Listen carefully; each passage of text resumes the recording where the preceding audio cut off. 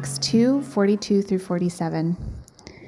And they devoted themselves to the apostles' teaching and the fellowship, to the breaking of bread and the prayers.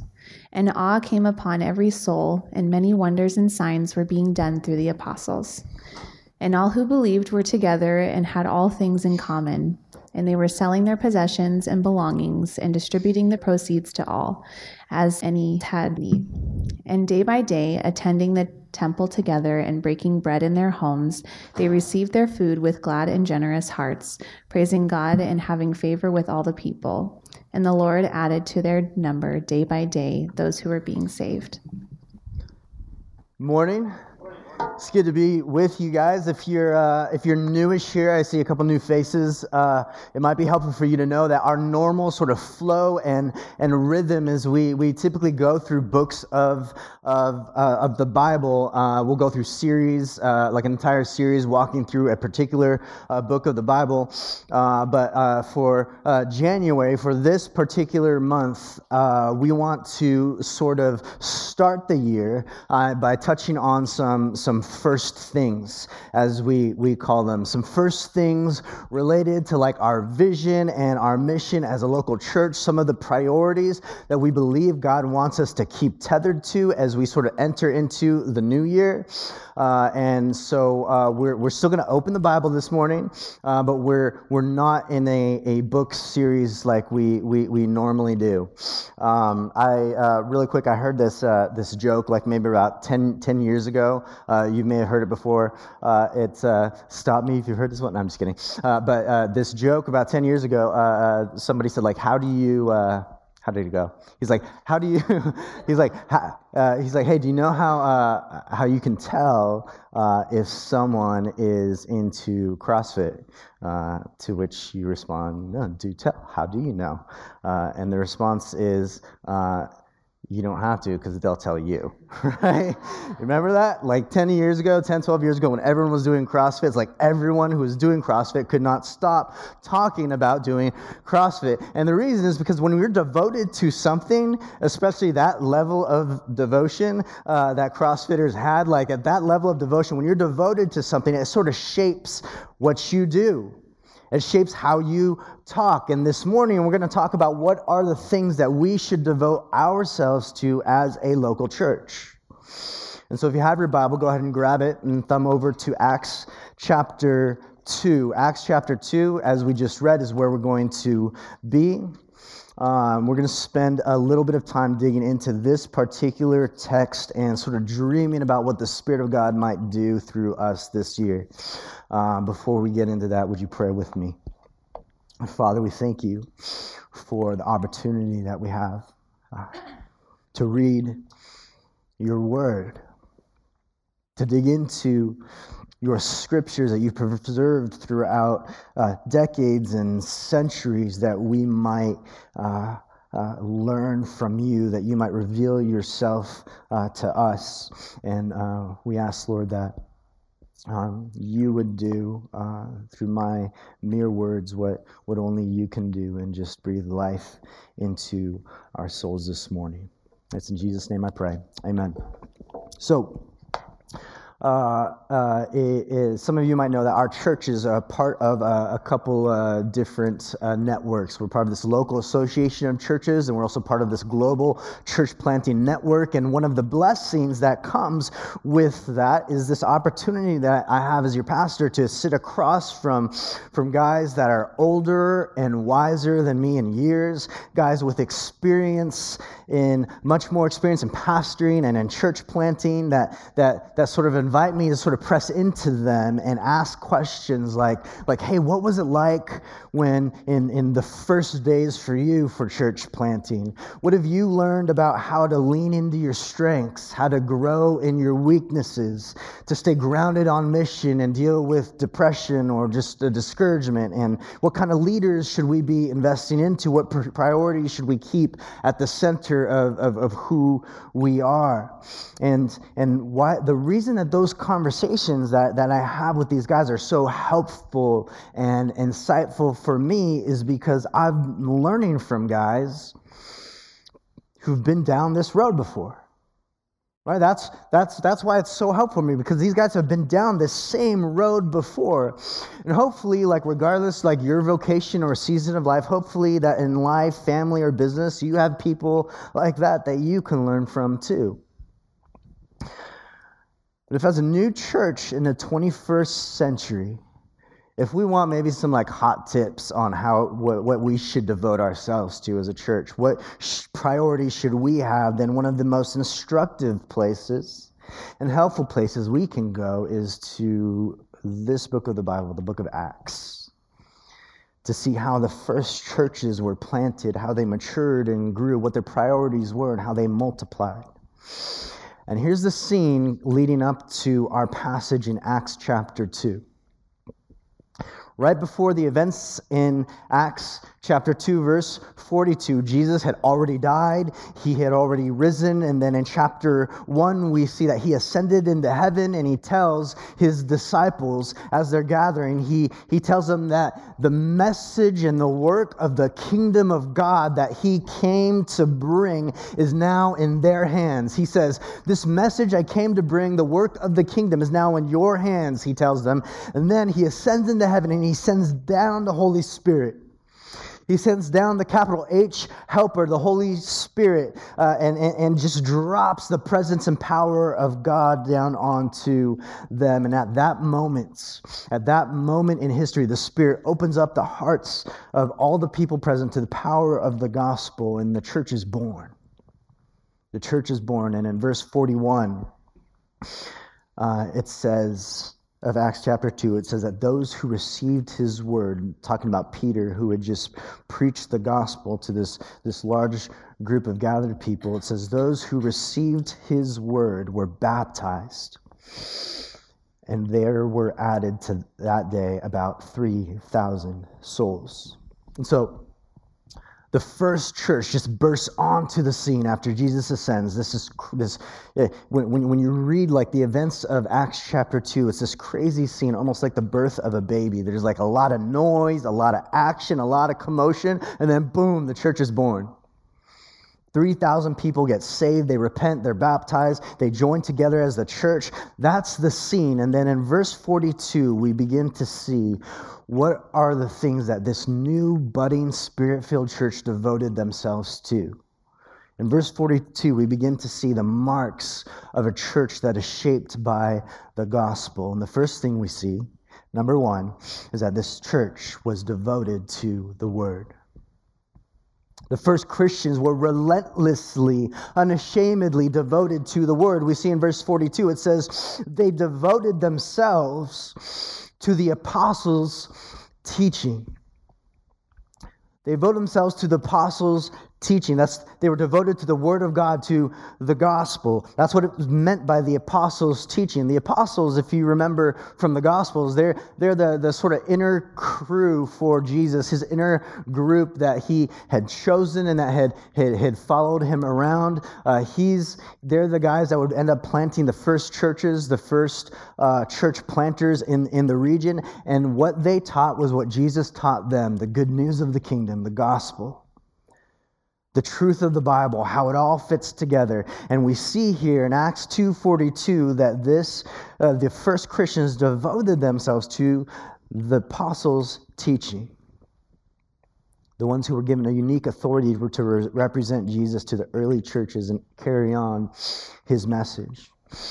Notice in verse 42, it says they devoted themselves to the apostles' teaching.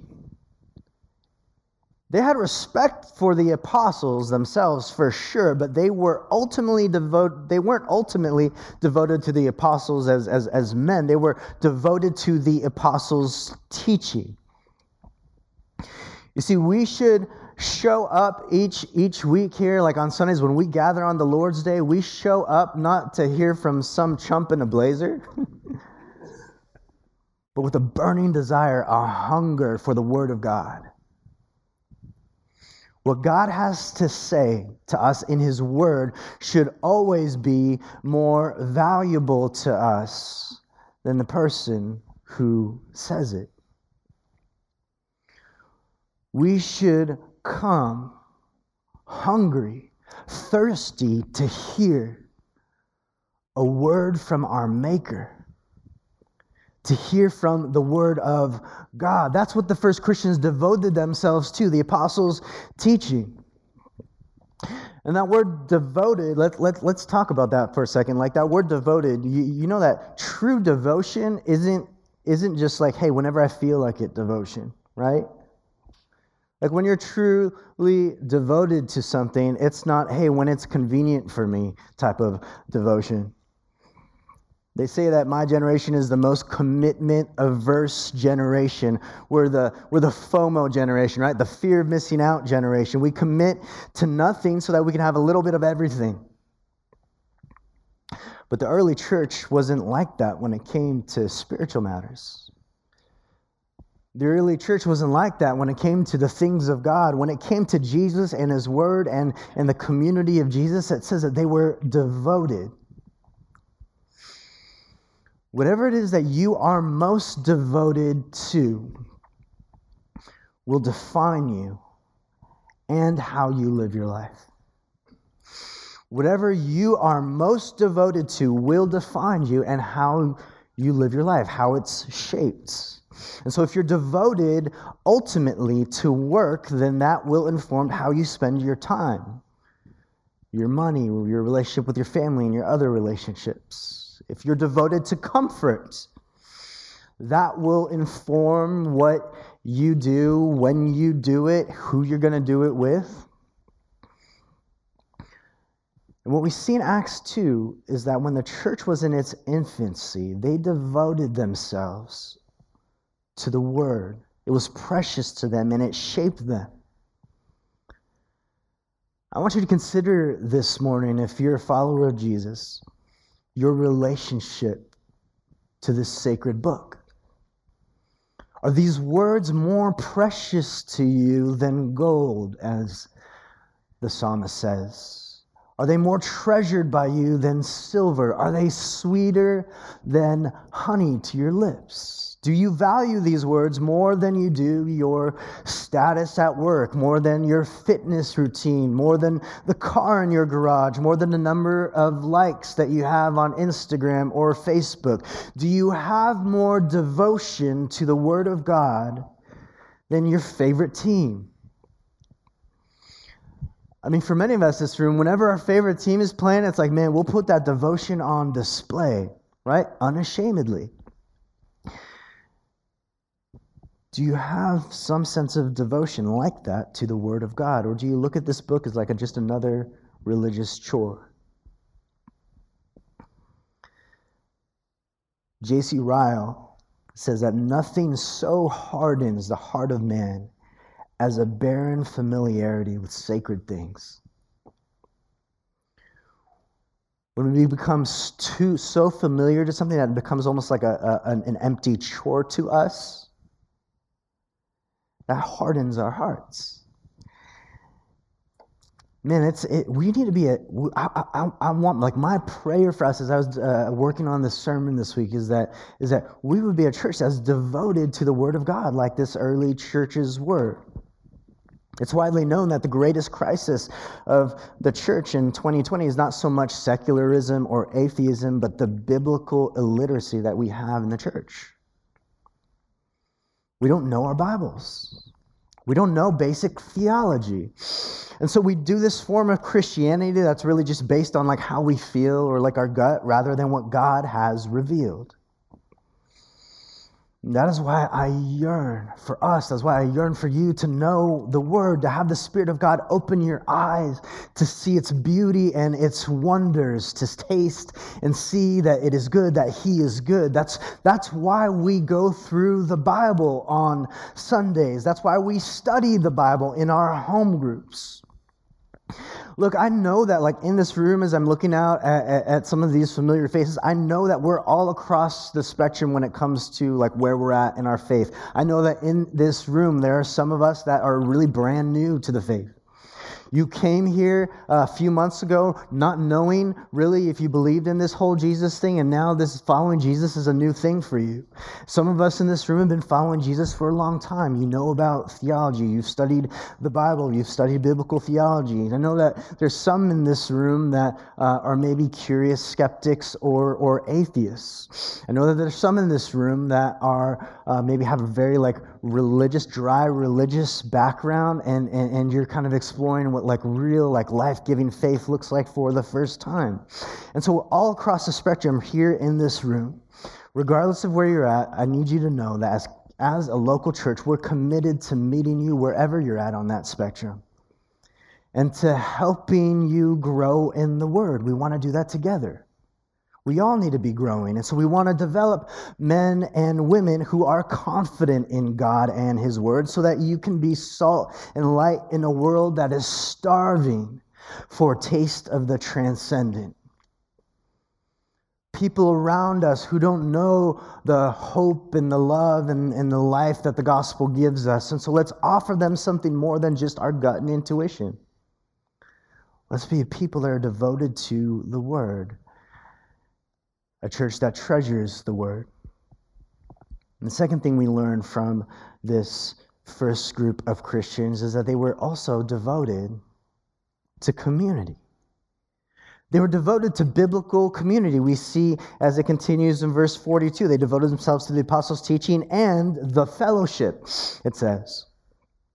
You see, when revival broke out at Pentecost, which is what we call this time in history when the Spirit came down and the first church burst onto the scene. When that revival broke out at Pentecost and the first church was born, all kinds of people from different backgrounds were getting saved.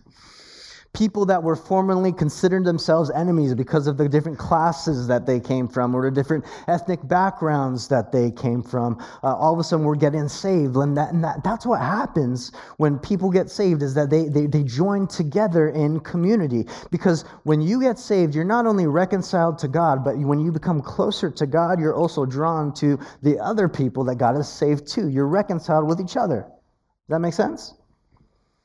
When you're closer to God, you become closer to the other people that have also been drawn closer to God. And look, and again, in this room alone, we have people of all kinds of stripes. We've got older people, younger people, single, married, people with kids, with no kids, students, people with white-collar jobs, with blue-collar jobs. The Church of Jesus represents people of all kinds of different backgrounds, different ethnicities, different personalities, different tastes, different political parties, different religious upbringings.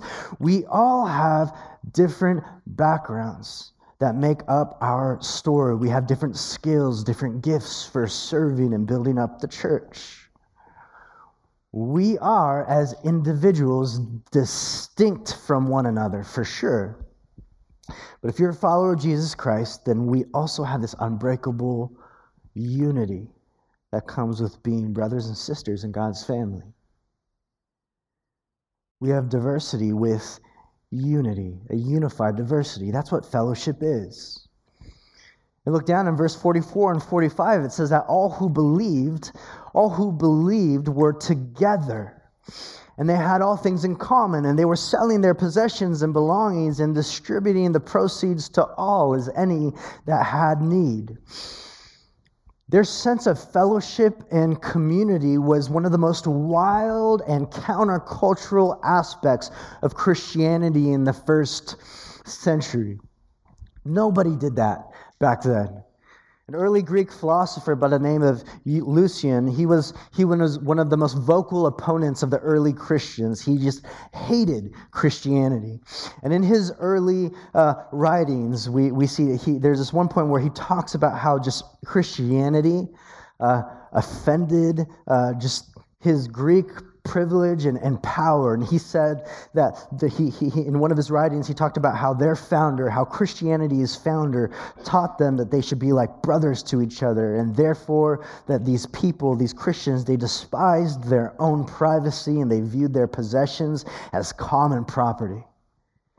And in his mind, this generosity that the early Christians had devalued the whole concept that he had of what it meant to have power and privilege, which was everything in his world. And it was offensive to him.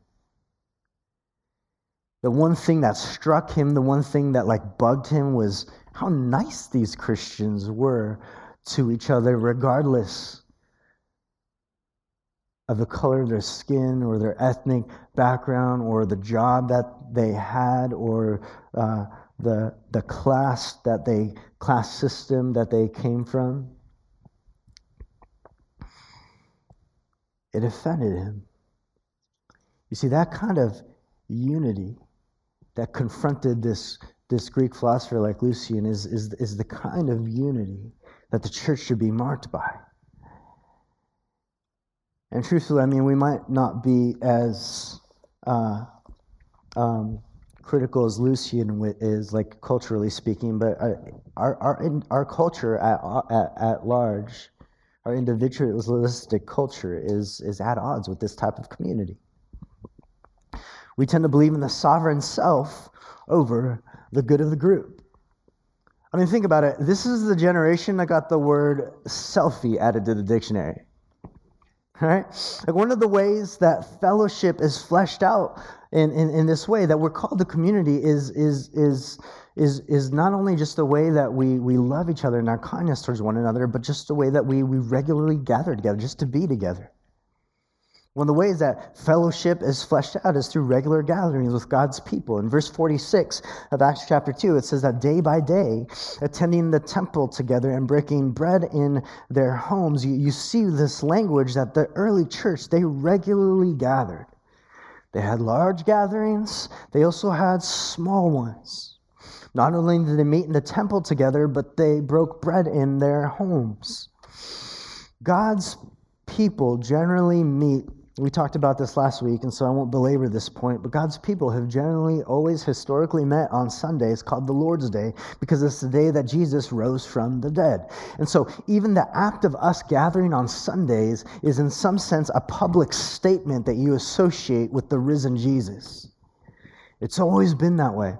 And so that's our large gathering. But the early church also had small gatherings. They met in homes. We have those too. One of the ways that we do that is through our home groups, right? We hope that home groups aren't the only time that you enter each other's homes and enjoy a meal together. But one of the reasons that we have home groups is to create this regular rhythm for us as a church to be with one another, to eat together, to pray together, to open up God's word together. We say that discipleship happens in rows, in circles, and in the square. And what we mean by that is this is one context for your discipleship or your growing in the faith, is when we sit in rows and when we receive the word of God. But another important context for that is when we sit in circles, like around a table, in a home group, sharing a meal together, going to lunch after church maybe. And so the early church, they were devoted to the fellowship, to the large gatherings and the small ones. And thirdly, we also see that they were devoted to receiving communion. In verse 42, back up there, it says they devoted themselves to the apostles' teaching and the fellowship and to the breaking of bread. Now, scholars will tell us that when we get into the language of this, the way that the breaking of bread is used there, in the middle of apostles' teaching and fellowship and prayer, when we see the breaking of bread, in that verse it's referring to the breaking of bread that happens when we receive communion. Which might seem strange to some of us, right? Was this communion ritual really that important to the early church that it had to be listed in the things that they were devoted to? And the answer is yes. Yes. It was central. Communion was central to the Sunday gathering. It was as central as the preaching of the word. And we see that communion has two elements, right? It had bread and it had wine. And what communion is, what the Lord's Supper is it's acknowledging the cross of our Lord Jesus Christ. It's a way for us to remember it. But it's also more than just remembering what Jesus did on the cross. The Bible says it's also a sign of Jesus' real presence with us in the here and now, and our unity with Him, in Him. And so we do this. When we take communion, it's an echo of, in some sense, of one of the most sobering nights in human history, the Last Supper, when Jesus sat down with his disciples. And the scriptures told us that on that night, he took the loaf of bread, he broke it, and he said, "This is my body, broken for you, given for you." And then he took the cup and he said, "This is my blood, which was shed for you." And so when we take communion, when we take the Lord's Supper, we as Christians are really taking part in, we could look at it like a family meal. A supernatural, God-ordained family meal that remembers Jesus' Last Supper, reminding ourselves of the sacrifice of our Savior and experiencing his spiritual presence with us as we partake in it. And it's also a public proclamation of the gospel that saves. We read this once a month when we take communion on the first Sunday of every month. We kind of slow down and walk through this passage in 1 Corinthians 11 and verse 26, where it says, Paul tells them, "As often as you eat this bread and drink the cup, you proclaim the Lord's death until he comes." Paul's saying these words to a church in Corinth, and he tells them, as often as you receive communion, as often as you eat the bread and drink the cup, you proclaim the Lord's death until he comes. And so if you've been around here long enough, you've heard me say from time to time that communion is one of the ways that you as the congregation participate in the preaching of the word. Right? Communion is one of the ways that you as a congregation participates in the preaching of the gospel. Paul says when you receive communion, you are proclaiming, you are preaching the Lord's death. You're preaching the gospel. In the Lords of the Rings, in the Lord of the Rings, there's a character by the name of Pippin who, in this one scene, he's like trapped in a city while it's getting destroyed by like hordes of these bad guys, right? And at the last minute, like Pippin's like scared for his life. He's hunkering down. The city's getting destroyed. And at the last minute, he hears this loud horn in the distance. And it turns out that this loud horn is signifying that the good guys are here. The horn marks the moment that these knights start piling into the city, going up against the evil hordes, and they come to the rescue. And a ton of these heroic knights end up dying, but they save the people in the city. And in the book, it says that for the rest of his little hobbit life, Pippin, every time that he heard a horn, he would break down in tears. Happy tears, because the horn was a tangible reminder of him, of his salvation, we could say. He relived that day that he got saved every time he heard a horn. He's reminded of the past sacrifice of the knights who died to save him. He could be having the worst week ever, but when that horn blows, he's overcome with this sense of peace. Why? Because the sound reminds him that every moment of his life is a gift. It reminds him that all that he knows is grace. As we say in one of the songs that we sing, all we know is grace. In the same way, the Lord's Supper, communion, is a distant horn that connects our salvation and the one who sacrificed himself, who lived, bled, and died to save you. It connects us to him and to that gospel. And it will transform every God-given minute of your life because you know that every moment is infused with the grace of Jesus. And so when we receive communion, and in a King's Cross, we take communion every single week after the sermon. Because one, that's what's modeled for us in the scriptures. And two, like the Bible says that it's a way for us to just be strengthened in our faith. Communion is one of the God-ordained, ordinary means that God uses to strengthen us in His grace. Just like praying, just like preaching of the Word, that's what communion does. So, dude, it boggles my mind when, like, some churches are like, well, we don't want to do communion every single week because, like, when we do that, then it turns into this religious ritual, and then it becomes, like, monotonous, and it loses its oomph, right? It's like, dude, we preach every week. We pray every week. We gather every week. That never loses its match. Why would we not take the Lord's Supper every week like the New Testament church did? You see, when we do this, when we take communion, it's an opportunity as us as Christians to bring our sins before the Lord and to remember that He paid the penalty for our sins.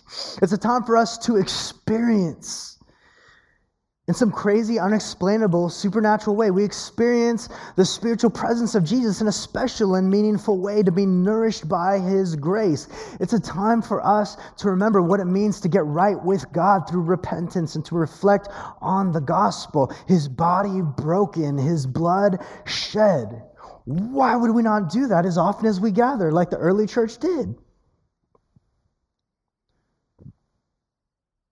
To consider what His body went through for us, to consider the sacrifice of His blood shed. It's gruesome. It's a gruesome picture when we receive communion, but it's also beautiful good news. And so the early church, we see that when they gathered, they devoted themselves to communion, not as an empty religious ritual, but because of it just centered them on the gospel. It reminded them every single week that the most important thing about our faith is not what we do for God, but what God has done for us in Christ. So they devoted themselves to that. Number 4, they also devoted themselves to prayer. At the end of verse 42, they devoted themselves to the apostles' teaching and the fellowship, to the breaking of bread, and the prayers. Prayer wasn't just something that happened in the outskirts of their gatherings. It wasn't just something that they did privately at home, like at the breakfast table or by themselves, like during quiet time. When the early church gathered, they were devoted to prayer together. Now, here's an interesting Bible exercise for you. If you're reading the New Testament, when you scan through the New Testament, you see that there are actually more mentions of corporate gathered prayer than there is private prayer. It doesn't mean don't pray privately. Absolutely. Like, you should pray privately. Like, Jesus even told His disciples, hey, look, like when you're praying, don't pray like that one guy, pray like this other guy. Like, you should pray privately. But throughout but when you scan the New Testament, you see that there are actually more mentions of corporate prayer than there is private prayer. Throughout the rest of the book of Acts, the book that we're going through right now, and the epistles of Paul, whenever a church was encouraged or commanded to pray, they were usually commanded to pray together as a church, not as individuals. Now, we're such an individualistic culture that we tend to impose like this solo mentality on when we read these passages on prayer, and there's still something for us to learn about our private prayer life in that, but we can't miss the fact that we can't undermine the community experience of prayer that God desires for us. The community experience of prayer that the early church was devoted to. It's one of the reasons that we have moments where we stop to do a prayer of confession together, where we have a liturgist come up and lead us in a time of praying and confessing our sins to the Lord and praying together about that. That's why we pray together for the tithes and offerings. Before the service, every Sunday, about 15 minutes before the service, a group of us meet outside in front of the kids' classrooms, and we pray for the service together. This church was birthed through regular gatherings of prayer. And it pained me to think as I was reading this, I'm like, man, we haven't gotten together and prayed like that in a while. And so that's why we put it on the calendar. It's like, let's just put it on the calendar. Let's have a prayer night at the end of next month and just pray together. Charles Spurgeon says that true prayer is neither a mere mental exercise nor a vocal performance. It's a spiritual commerce with the Creator of heaven and earth. You see, when we pray as a church, we're engaging in a collective, together conversation with the Creator of heaven and earth. That's why gathering to pray is one of the most God-centered things that a church can do. It's us actively together expressing our dependence on Him, our Maker. It's us declaring that our will is subject to His, that our power has its limits and His does not. We're just ordinary sinners saved by grace. So we pray for God to do what only He can do among us. Like, do you want to be a part of something bigger than us? Like, who doesn't? Right? If you want to be part of something bigger than us, something that's more than business as usual, then pray. And pray together. I was struck by something this week. As I was studying this passage, I was studying the verses leading up to it. And in Acts chapter 1, we see that Jesus confirms to the early Christians before He ascends into heaven. In Acts chapter 1, Jesus says that He's God. He died for sin. He rose from the grave. He appears for 40 days. He proved that He's God. And then He gives a group of His disciples, in Acts chapter 1, He gives 120 of His disciples the biggest mission of the world, to carry on the gospel, to plant churches, to make this up. He gives them the biggest mission in the world. He says, you guys are going to go now and carry on what I gave to you, and you're going to do this in Jerusalem and Samaria to the ends of the earth. Do you know what this squad of disciples did right then after receiving that from Jesus, that word from Jesus? They go into Jerusalem. They cram into some upper room. And in Acts 1, verse 14, it says, all these people with one accord, in other words, together, they were devoting themselves to prayer. It's the first thing they did. After getting the biggest mission in the world, they're like, all right, let's gather in this penthouse suite and pray. Pray, pray, pray. Dude, that challenged me this week.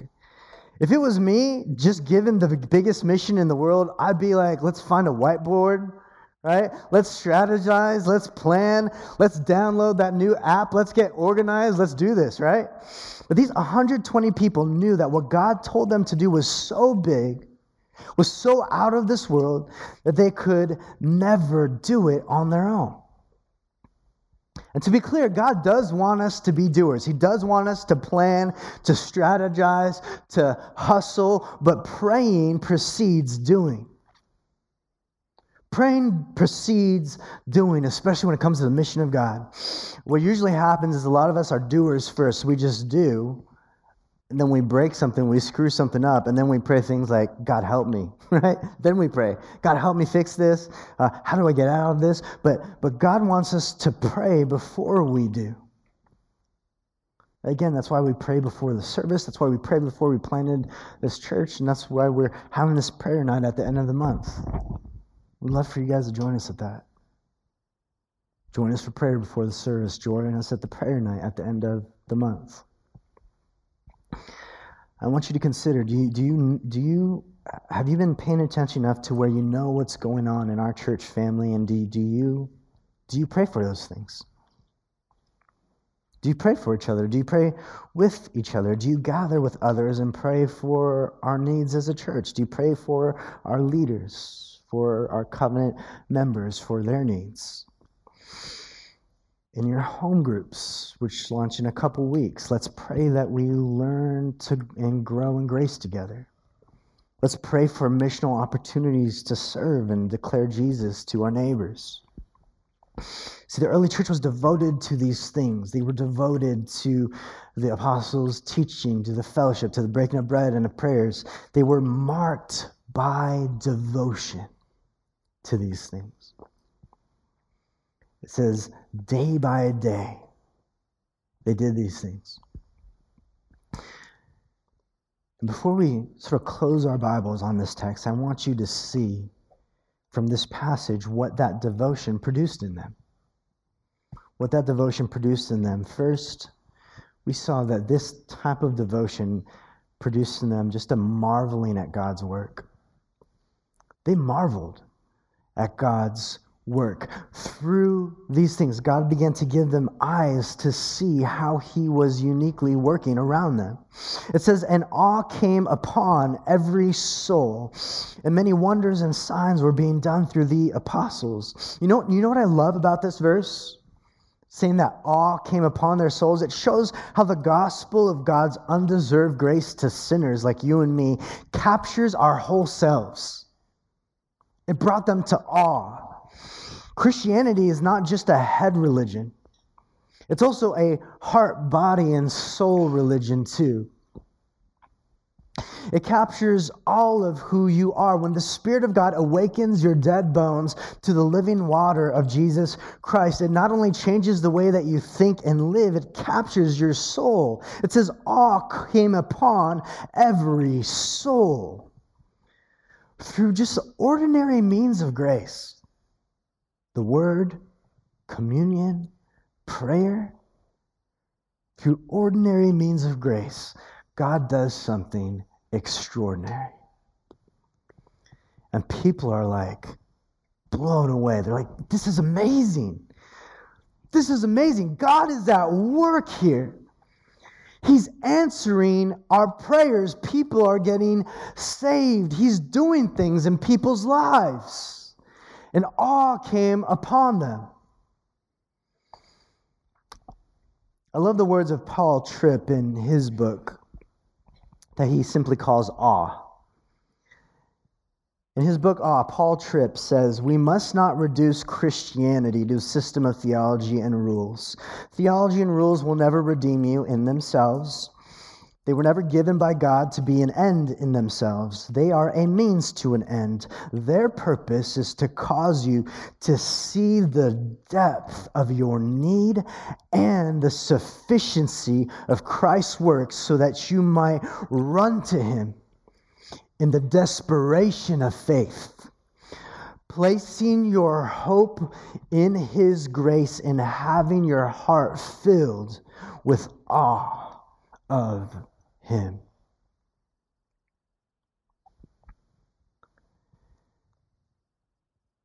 Consider, if you're a follower of Jesus this morning, consider how God has changed your life. Consider what God is doing in your church. Let your heart be filled with awe.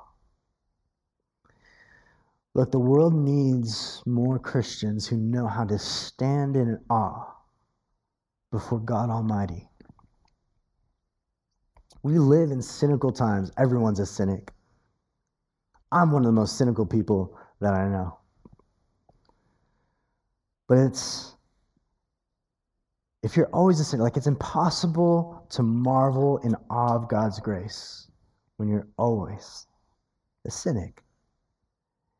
And you know what? Because we're so cynical, we're all mad or anxious or depressed because of it. But the people of grace who through word, community, and prayer have been strengthened in the gospel, when the gospel recaptures our sense of awe, that spills out into the world as salt and light. People, we've said already, are starving for a taste of the transcendence.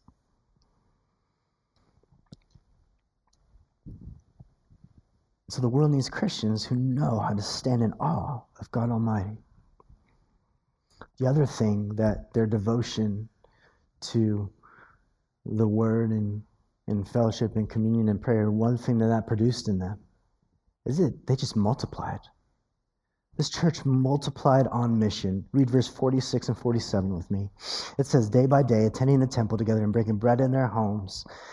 These disciples, they received their food with glad and generous hearts. They were thankful. They worshiped, praising God and having favor with all the people. And the Lord added to their number day by day those who were being saved. When people live their lives transformed by the gospel of Jesus Christ, it's not just their words that preach, their lives preach too. Look, that's a story. I know that's a story of some of you here in this room. Some of you are sitting next to like your neighbor or your family member or your friend that you had a front row seat to the change that Jesus made in their lives at one point. And so you said, man, I got to check this out. I got to see what this is all about. And then you came, and the same Spirit of God that opened up the heart of those 3,000 people to the gospel at Pentecost opened your hearts in this room.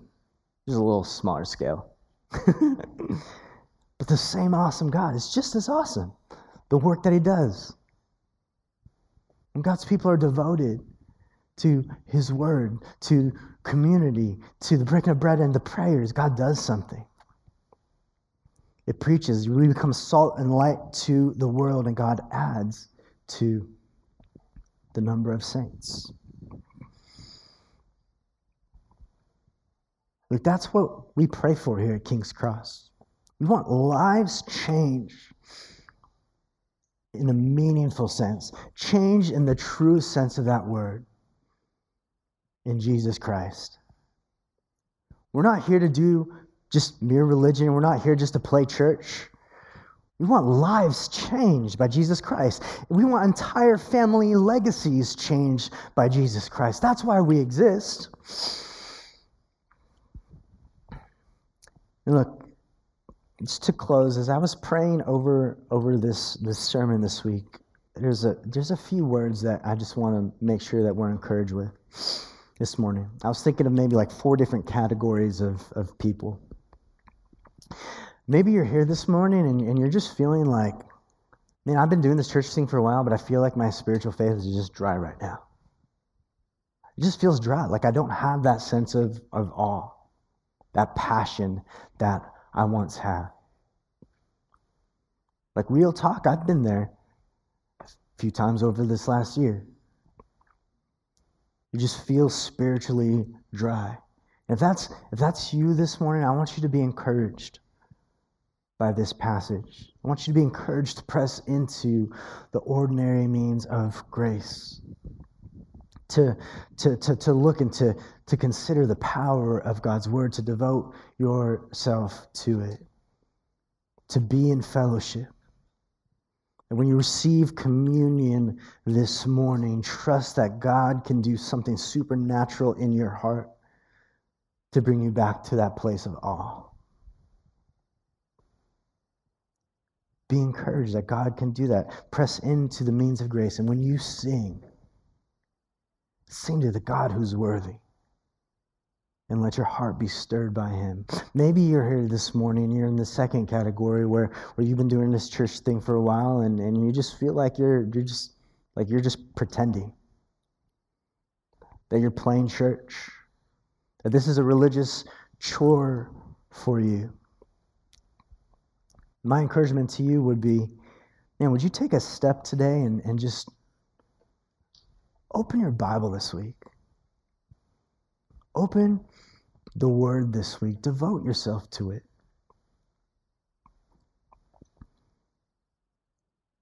You might be surprised what God would do. Pray that he does something new and fresh in your heart. Or make sure that you join a home group this week. Get accountability and community as we study the book of Jonah together starting in 2 weeks. Maybe you're here this morning, you're in this third category where you feel like you once were sort of passionate in this kind of way, but you sort of drifted from that. It's more of it's not so much like a lack of passion than it is that you've just drifted like all together. And if that's you this morning, would you just know that there's grace. There's grace in the gospel of Jesus. We don't have to work our way in to the table of God's grace. We say here that you bring nothing to the table of you bring nothing to the table of the Lord other than your need for grace. Know that there's grace for you. And as you receive communion after the service, think on that grace. Enjoy that grace. Be nourished by it. Lastly, maybe you're new to this whole Christianity thing. You're still checking this out. You're not a believer. You're not sure if you really believe in any of this. If you want to belong to a church, or if you want to follow Jesus. And if that's you this morning, would you use this next time as we're receiving communion as Christians? Would you use that time to consider your own need for grace? Maybe God will do something new for you. Jesus is the devoted one. Jesus is the devoted Son of God, that even when we did not seek after him, he sought after us. This life of devotion that he calls us into, of devoted community, to being a devoted church, that's what we're saved into. He came to recapture our hearts from the clutches of sin. He came to recapture our hearts, to reorient our thinking, and to reform our lives for the glory of God and the good of others. Thank you for listening to the King's Cross Church podcast. We'd like to encourage listeners to be part of a local church gathering. If you're ever in the Orange County, California area, we'd love it if you come by and visit on a Sunday morning.